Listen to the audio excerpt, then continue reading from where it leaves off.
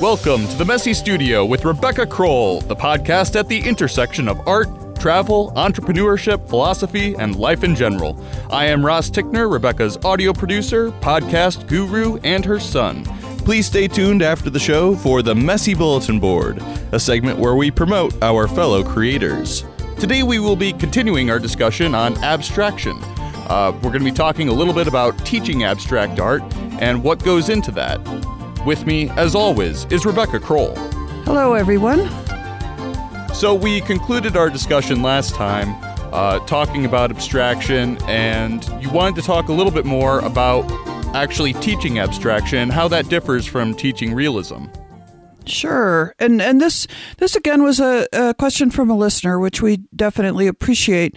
And she asked the question that led to last week's discussion about how my own work developed in abstraction. But she was curious, like, how do I talk to people in my classes about it? And how do I help people understand it? So, it's a very big topic. So I'm just going to touch on it a little bit and the ways that I approach it in class. I think for a lot of people, when you say abstraction, it just means the absence of subject matter. But that's only one approach. That's the approach that might be called pure abstraction. And absence of subject matter is kind of a negative. It's like what's not there. So I'd kind of rather talk about what is there. Sure, abstraction still contains substance, and there needs to be something to talk about, even if there isn't a specific subject matter. That's true. And I looked up, out of curiosity, I looked up what might be said as far as a definition of abstraction. And this one from Merriam-Webster, definition of abstraction is the act of obtaining or removing something from a source. That was kind of an intriguing idea, but there is an emphasis on source, like where are your ideas coming from? And that's kind of where I like to start when I'm teaching people who are either new to abstraction or they're just trying to go in a little bit deeper. So it's kind of either about obtaining ideas by seeing things and looking at things, or also removing them from their usual context, which is what you'd see in representation. You'd see something in a setting that you recognized. So it's a lot, but I think that at the bottom of it is kind of looking for some kind of an essence of experience, or thought, and there's a lot of different ways to go at it. So it's something that I've thought about a lot, because oftentimes when people come to a workshop, they have an idea that now it's time to be abstract, but and they say I'm putting aside everything I've ever done. Now it's time for abstraction. And I mean, just even saying that, I can see how that would leave you at a bit of a loss. So do you think that surrealism is a good way to kind of bridge that gap between pure abstraction and realism? I do. And not everyone, of course, is coming from that background. And there are people who only have ever painted abstractly, or maybe don't have much experience at all. But for people that do have that background, it's great. And I kind of look at ways to approach abstraction in kind of three areas. And one of them is from direct observation of what's around you. And that's, of course, what you'd be doing with realism. So what you see. And another approach is kind of what you feel. And the last one is things that you know about, or it's a more intellectual approach. And so very often when I talk to people who are coming at abstraction from realism, they do have this idea that they have to get rid of all subject matter, but I do point out that there's a lot of abstraction, and always has been, that comes from observing figures, landscapes, anything. And it's just what you do with it that puts it into a more abstract realm, I guess. So, and even realism involves kind of distorting what you see, because what you see out there in the three-dimensional world does not fit onto a two-dimensional plane perfectly. So there's always a kind of an alteration of what you're seeing and an interpretation of that. And so just kind of stretching that a little bit more, a little bit at a time, can move you towards that more abstract perspective. Right. And one of the things for any approach to abstraction to keep in mind is that typically in abstract work, there's a few visual elements that the artist really works with well or really is interested in. So that could be color or shape or line. And it's a good starting point if you have been working representationally to look at your work and say, well, what's strongest here? Is it color? Is it form? How can I move with that? So I have, some ideas and tips that I can share about how to do that. And one of them by all means. Okay. That's what we're here for, right? And before I get started with that, I would say, these three approaches, which is kind of a way to explain or teach, but it's pretty hard to pigeonhole any one artist into saying, oh, this person is all about one of these approaches, because most artists will include all of them to some extent, but it's kind of a way to think about it. Okay, so the first one would be based on the visual world, what you see. And one of the things that we see when we look out at the world is we have a sense of depth, right? You see things far away, you see things close up. And usually in representational work, there is an effort to create an illusion of depth. Like you're looking at a scene, you're looking at something in space. And so, you're using things like perspective and foreshortening that have to do with creating that sense of looking at something in space. And one of the ways to move away from it or further into abstraction really is to do away with that aspect of the work, because once you take away the idea that you're looking at something sitting on a table or something in the landscape, then as you would see it, then you enter a different way of seeing, which is going to be more abstract. So that's kind of a good starting point to think, well, you know what? I don't have to render this thing to look three-dimensional. We're just going to say that's not necessary right now. What you're dealing with is, more like your response to the thing and how you would interpret it. And I think another thing to just note before we get started with a few tips is that, you could look at a work of art that looks to your eyes like it is non-representational at all. You don't see figures, you don't see landscape in it, and yet you might talk to the artist and find out, well, they are starting with that sort of reference. And that's what I mean about there's really a huge range of interpretation. So even if you're starting from a visual source, that could just be your point of departure. You could be changing it in a lot of ways.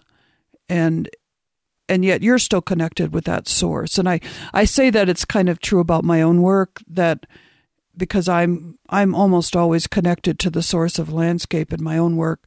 And yet I don't feel like I have to depict landscape or make sure that people know that that's what the source is. It just comes through, when it does. So I guess a good starting point based on what you see is also what interests you the most. And we did kind of mention, you said, you're always abstracting, even if you're working representationally, because you're making choices.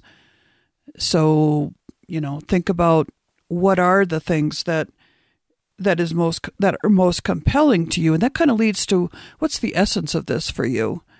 My own work, looking at landscape, there's texture, there's color, there's a sort of a dramatic impact of things like rocks and cliffs. And so that's what I focus in on. I could say I'm influenced by landscape in general, but it's not, it's certain things. And that's really important when you're when you're just getting started with this. If you're working with the figure, it could be, you just like the form. Do you like the movement? Do you like the character that might be expressed in someone's body or face? So, those are just kind of starting questions. It gives you a fresh perspective. And I think another tip is that as you work on something, you try not to let your own brain solidify into what the subject, the topic, the label, like, oh, this is a tree, so I'm going to make it look more like a tree. Your brain sort of starts going that way. And I think it's a good practice to kind of catch yourself when you start getting too specific about, what it is that you're putting down with your paint. And maybe shift your thought a little bit, be a little more conceptual. If you're working from the idea of a tree, what is it about the tree? It's very stately, it's very old, it's moving in the wind. What is it about it? And that's where you kind of can take your work in a more interpretive, I guess, direction. Sure. Well, and I think that kind of ties to our discussion of symbols because part of what you do as you're developing an artistic style is you move away from kind of representational symbols. Like we see this in children's art where trees look like lollipops because that's what a tree looks like, Right. So in exploring this, you're kind of moving away from the symbols of what a tree looks like and then kind of back to it and what symbols can I bring through that aren't necessarily tree-like but maybe representative more of what the tree represents to me. Exactly. And, symbol's another loaded word because there's, symbol can be anything from, like you say, something you'd see on a road sign that we all recognize to a very personal type of symbol. And so it's... but the use of some recognizable object in a work of art does not make it, overall a realistic painting. So that you can definitely use personal symbols in your work. And maybe if it was something about a tree, it could actually be a drawing of a tree, but it wouldn't be, I was talking about that sense of space or depth, that three-dimensional illusion. If you can do away with that and still use, say, a drawing of a tree on a color field or a different type of background, it really shifts the viewer's focus onto what that tree might be about for you, because you've gotten to some essence. You're filtering out that need for illusion. So sure, you're just focusing on the kind of the essentials of what it is that you're trying to depict. Right. And in order to get to that point where you can do that, I mean, I think that takes a lot of understanding of your own intentions and your own ideas to be able to come up with any type of symbolic image that has meaning for you and some kind of emotional impact. So it's not something that happens overnight, or you just say, today the tree is a symbol, I mean, Sure. It tends to be something you look back over your work and see what's come out for you in your work. And again, people have a representational body of work that they've done, look at it, think about, are there certain objects or things in this work that stand out to me as personally significant, and filter out the other stuff that you've put in there to create the illusion of reality. Sure. The symbols in coming out of the work are not so much intentional as subconscious. Right. Yeah. And so much about abstraction is kind of getting to that little bit deeper level in yourself and your own work. And so, and I always try to emphasize in class, this does not happen overnight. It comes through the work. It's not just like you sit and contemplate, but although that helps, maybe some journaling, but it's also just something that comes through your work if you're open, you let it happen.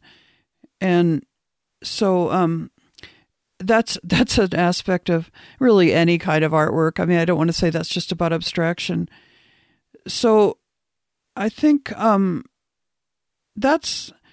guess those are some tips for coming at it from things that you see. Like, this is a really good starting point.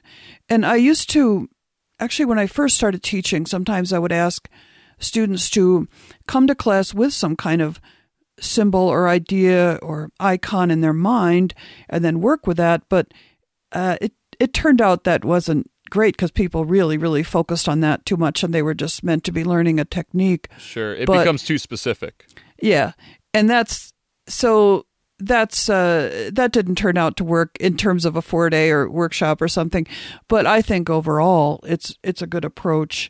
And it helps kind of ground you. Like if you're trying to learn something new and you're stepping into abstraction, to have some kind of touchstone or something that you can grasp that is meaningful to you is a really good step, I think. So I guess and one final tip with developing an abstract work that does have a relationship to what you're seeing is it's just kind of that keeping sort of an open attitude toward it. So letting whatever it is sort of emerge, not outlining it and filling it in and leaving it there as a solid thing necessarily. I mean, not saying that couldn't work, but at least in the way that I approach my work is let it evolve. Don't fixate on anything too quickly, and try to resist the urge that it all has to make some kind of logical sense. Like sometimes people think, if I'm going to work with a particular image, I have to stick with the colors of that image, or I have to make sure it's sort of proportionally correct or something. And those are things that you can move away from. The whole process can be a lot more subjective. And I think the more open-ended you keep it, the more you're leaving that door open for some subconscious input that's going to make it more interesting. So, it's like just keep your topic sort of in mind, but let things evolve and try not to solidify too quickly. Well, even people who work with realism, there seems to be a kind of trend toward allowing those things to come through and kind of experimenting with, using different colors or different forms in different areas, right, and kind of pushing the limits of reality. Right. And as soon as you step away from what your eyes actually perceive, you're entering that realm of abstraction. And we often talk about abstraction as a continuum. So there's little shifting points along a line, you could imagine. And at one end is absolute realism, and at the other end is absolute non-referential work. And there's all these places in between where there's aspects of abstraction, but it shifts and changes so much. So I think that's another kind of idea for the whole thing about working with abstraction is, there really aren't that many rules. You have to make it work as a painting somehow in terms of composition and everything. But whatever might be in your brain about, this makes it abstract or this doesn't make it abstract, I think it's good to loosen up about all that stuff. Well, you don't need to jump straight into the deep end. If you're coming from a realism standpoint, you don't need to go straight for pure abstraction. You can play with these ideas a little bit, incorporate them into your existing work. It doesn't need to be a radical change. Right. And for some people, it is a radical change. I mean, I know of artists who made a pretty deliberate break with some form of representation. And that's a great challenge, and I think it can work with people who have a solid understanding of the basics of art. They understand how to use color and shape and the other elements of art, and they have been using them all along in a more representational way. And so for people that have that solid grasp, I think that can work. But for many people, it is more a matter of kind of feeling your way into it. Do you think that for people who have that kind of grounding in realism where they've been doing consistent work for a long period of time, it's actually easier to just jump into the deep end and go straight for totally non-referential work and then try to bring those ideas back into their original work?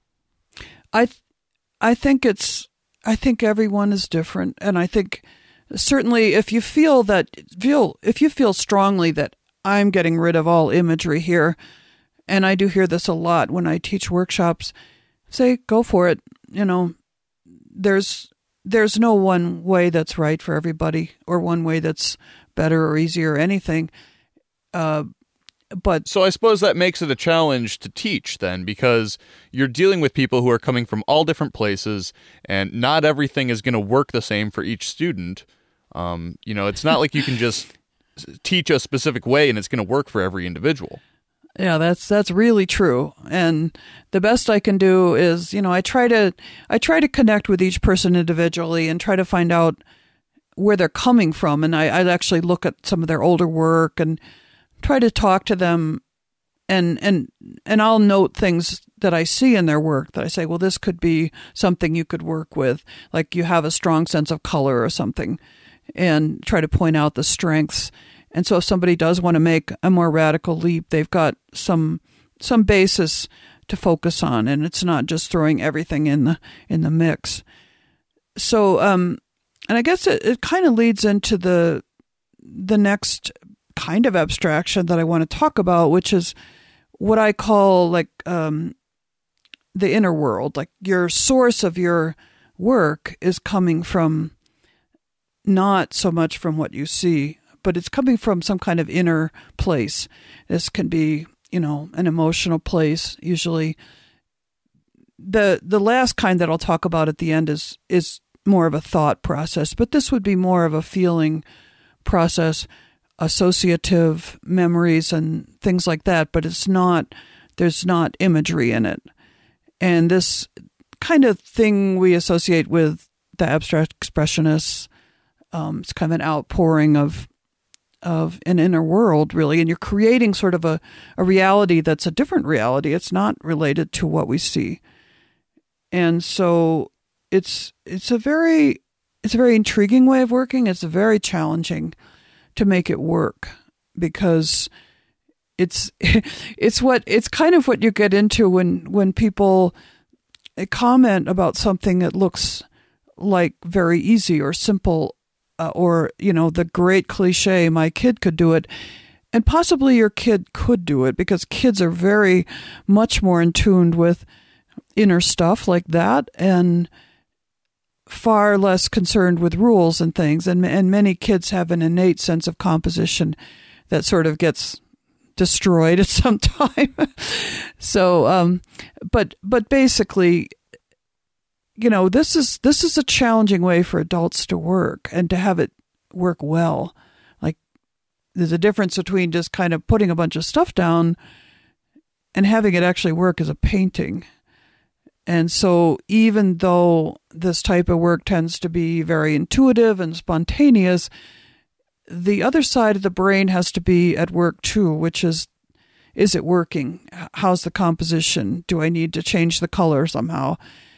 And this is where the challenges come in, because you're walking a tightrope there between, or a thin line maybe between being in some amount of control and some decision making, and also being really free. So there's a contradiction there that's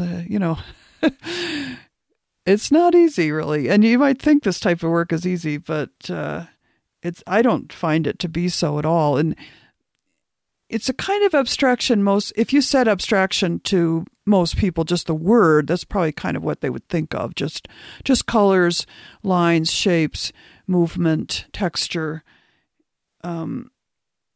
So I guess, when people are drawn to working this way, I advise them on a couple of things. And one of them is that technical skill and the ability to work with the elements of design, like the ones I keep mentioning, color, line, texture, shape, that's really important, because when you have a facility with all that, it allows you to be free. It allows you to say, I know what color I want, or I know how to make this composition work. So there does need to be some kind of grounding in the basic art stuff. It's at least for us adults, Do you think that there's been a trend in kind of the art community toward abstraction more in recent years? Is there more demand for teaching abstraction?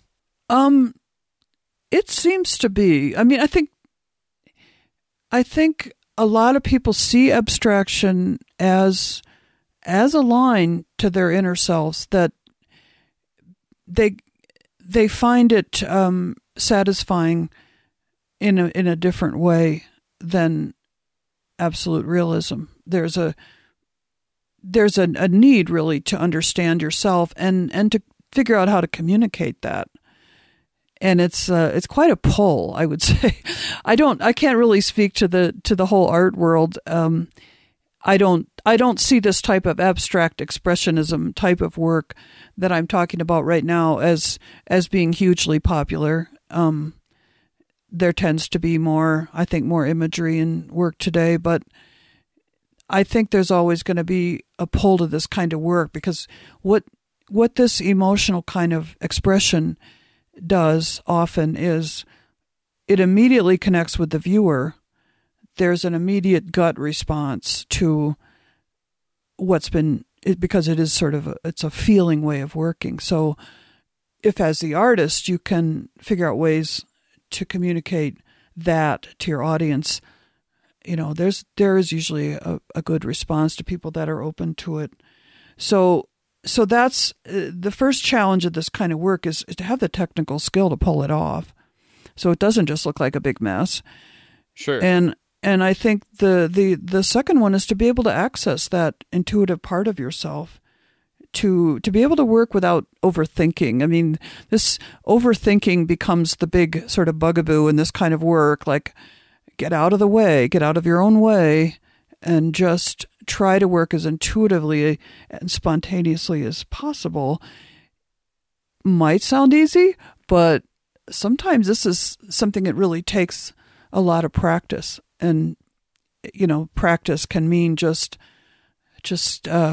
working with some medium that's very quick, like say you're just going to sketch or draw, and just let it out, and there are people that teach workshops that really are about this kind of loosening up activity.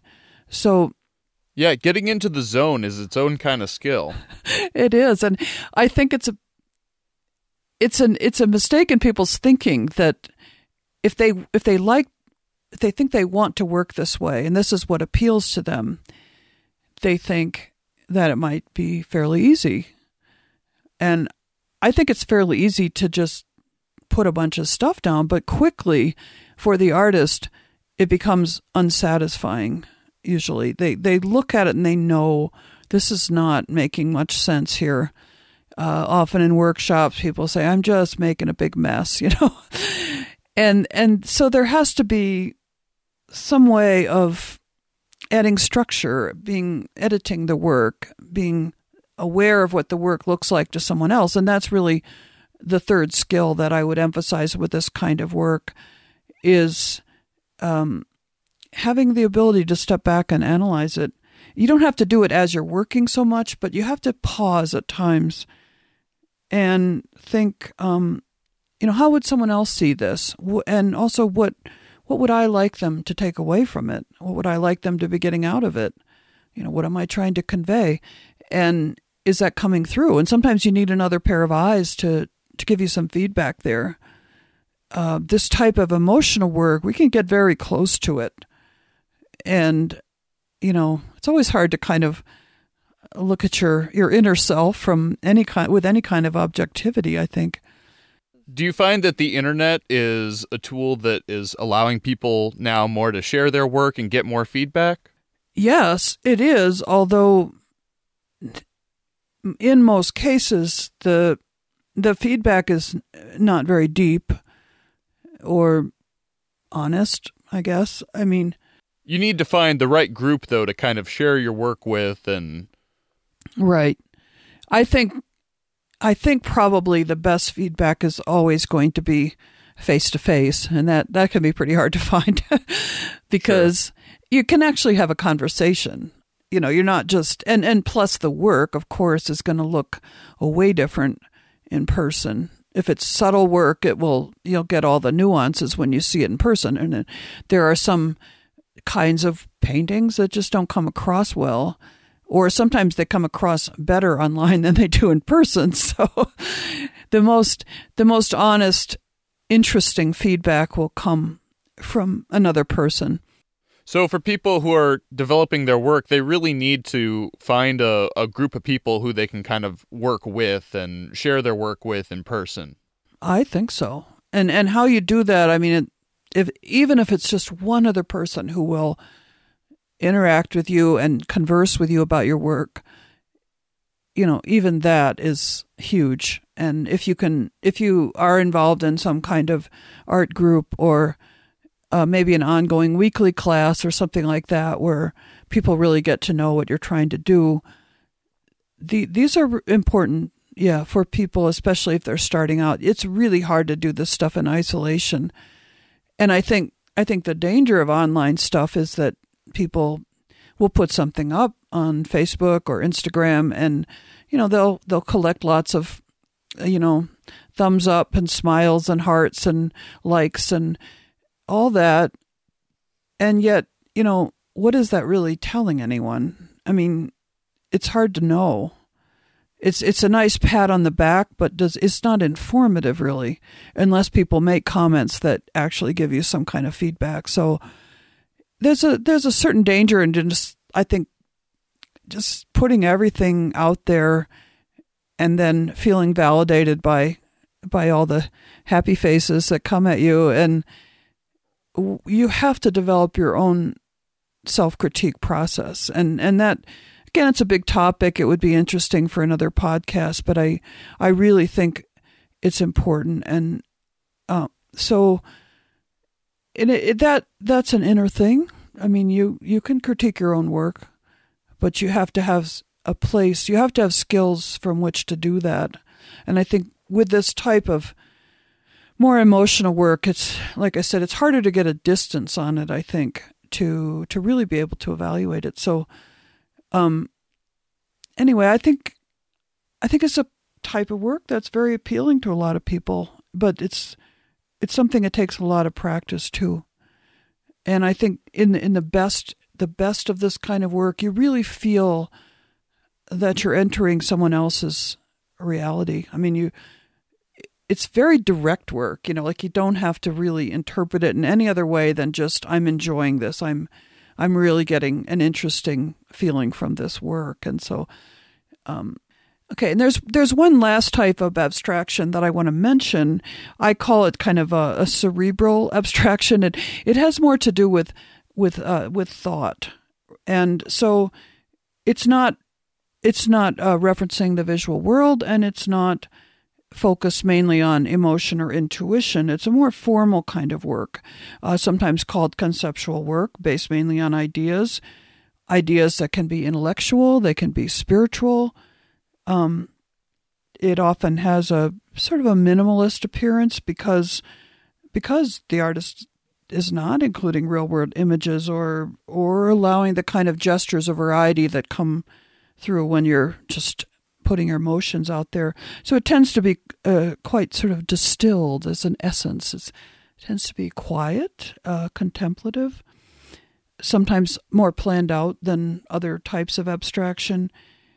And it's really interesting to me that this is, when we look at the history of abstraction in Western art, this is where it started. And this was a long time ago. It was back in about 1910, 12.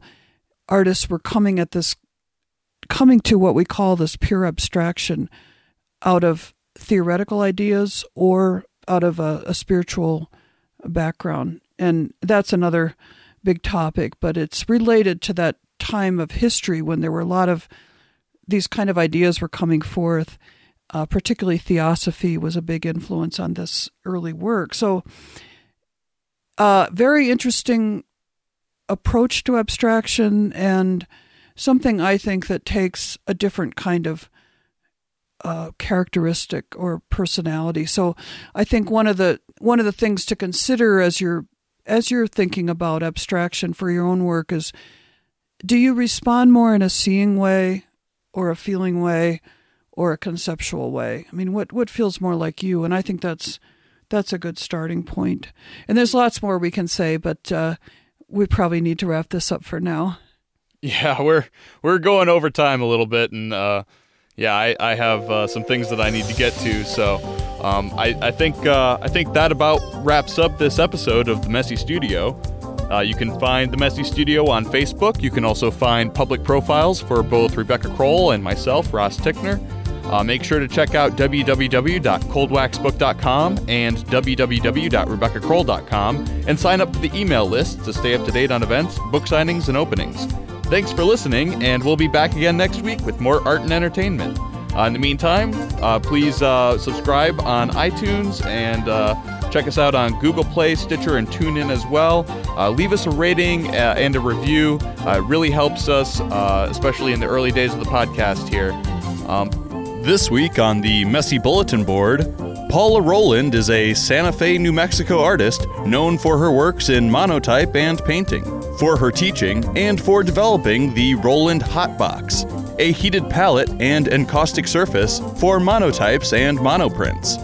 Rowland has also developed the Carbon Lab Mashup, a workshop she teaches which includes carbon-based media such as graphite, big brushes, and ink. For information on this and other unique encaustic workshops and the Rowland Hotbox, please visit www.rowlandworkshops.com. See Paula's personal work at www.paularowland.com.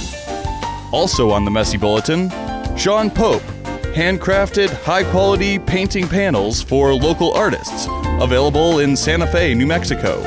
Made from Baltic birch plywood, these panels feature a full 1/4-inch thick painting surface with 3/4-inch Baltic birch plywood cradles in 1.5 and 2-inch depths that are extremely resistant to warping and bending.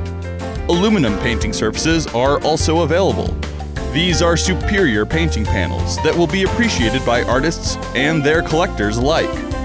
Contact Sean Pope at sean@5cuplture.com or phone at 505-974-1735. All contact information from this week's Messy Bulletin will be available on the Messy Studio Facebook page, as well as in the description for this episode. But until next time, embrace your creative space, messy or otherwise.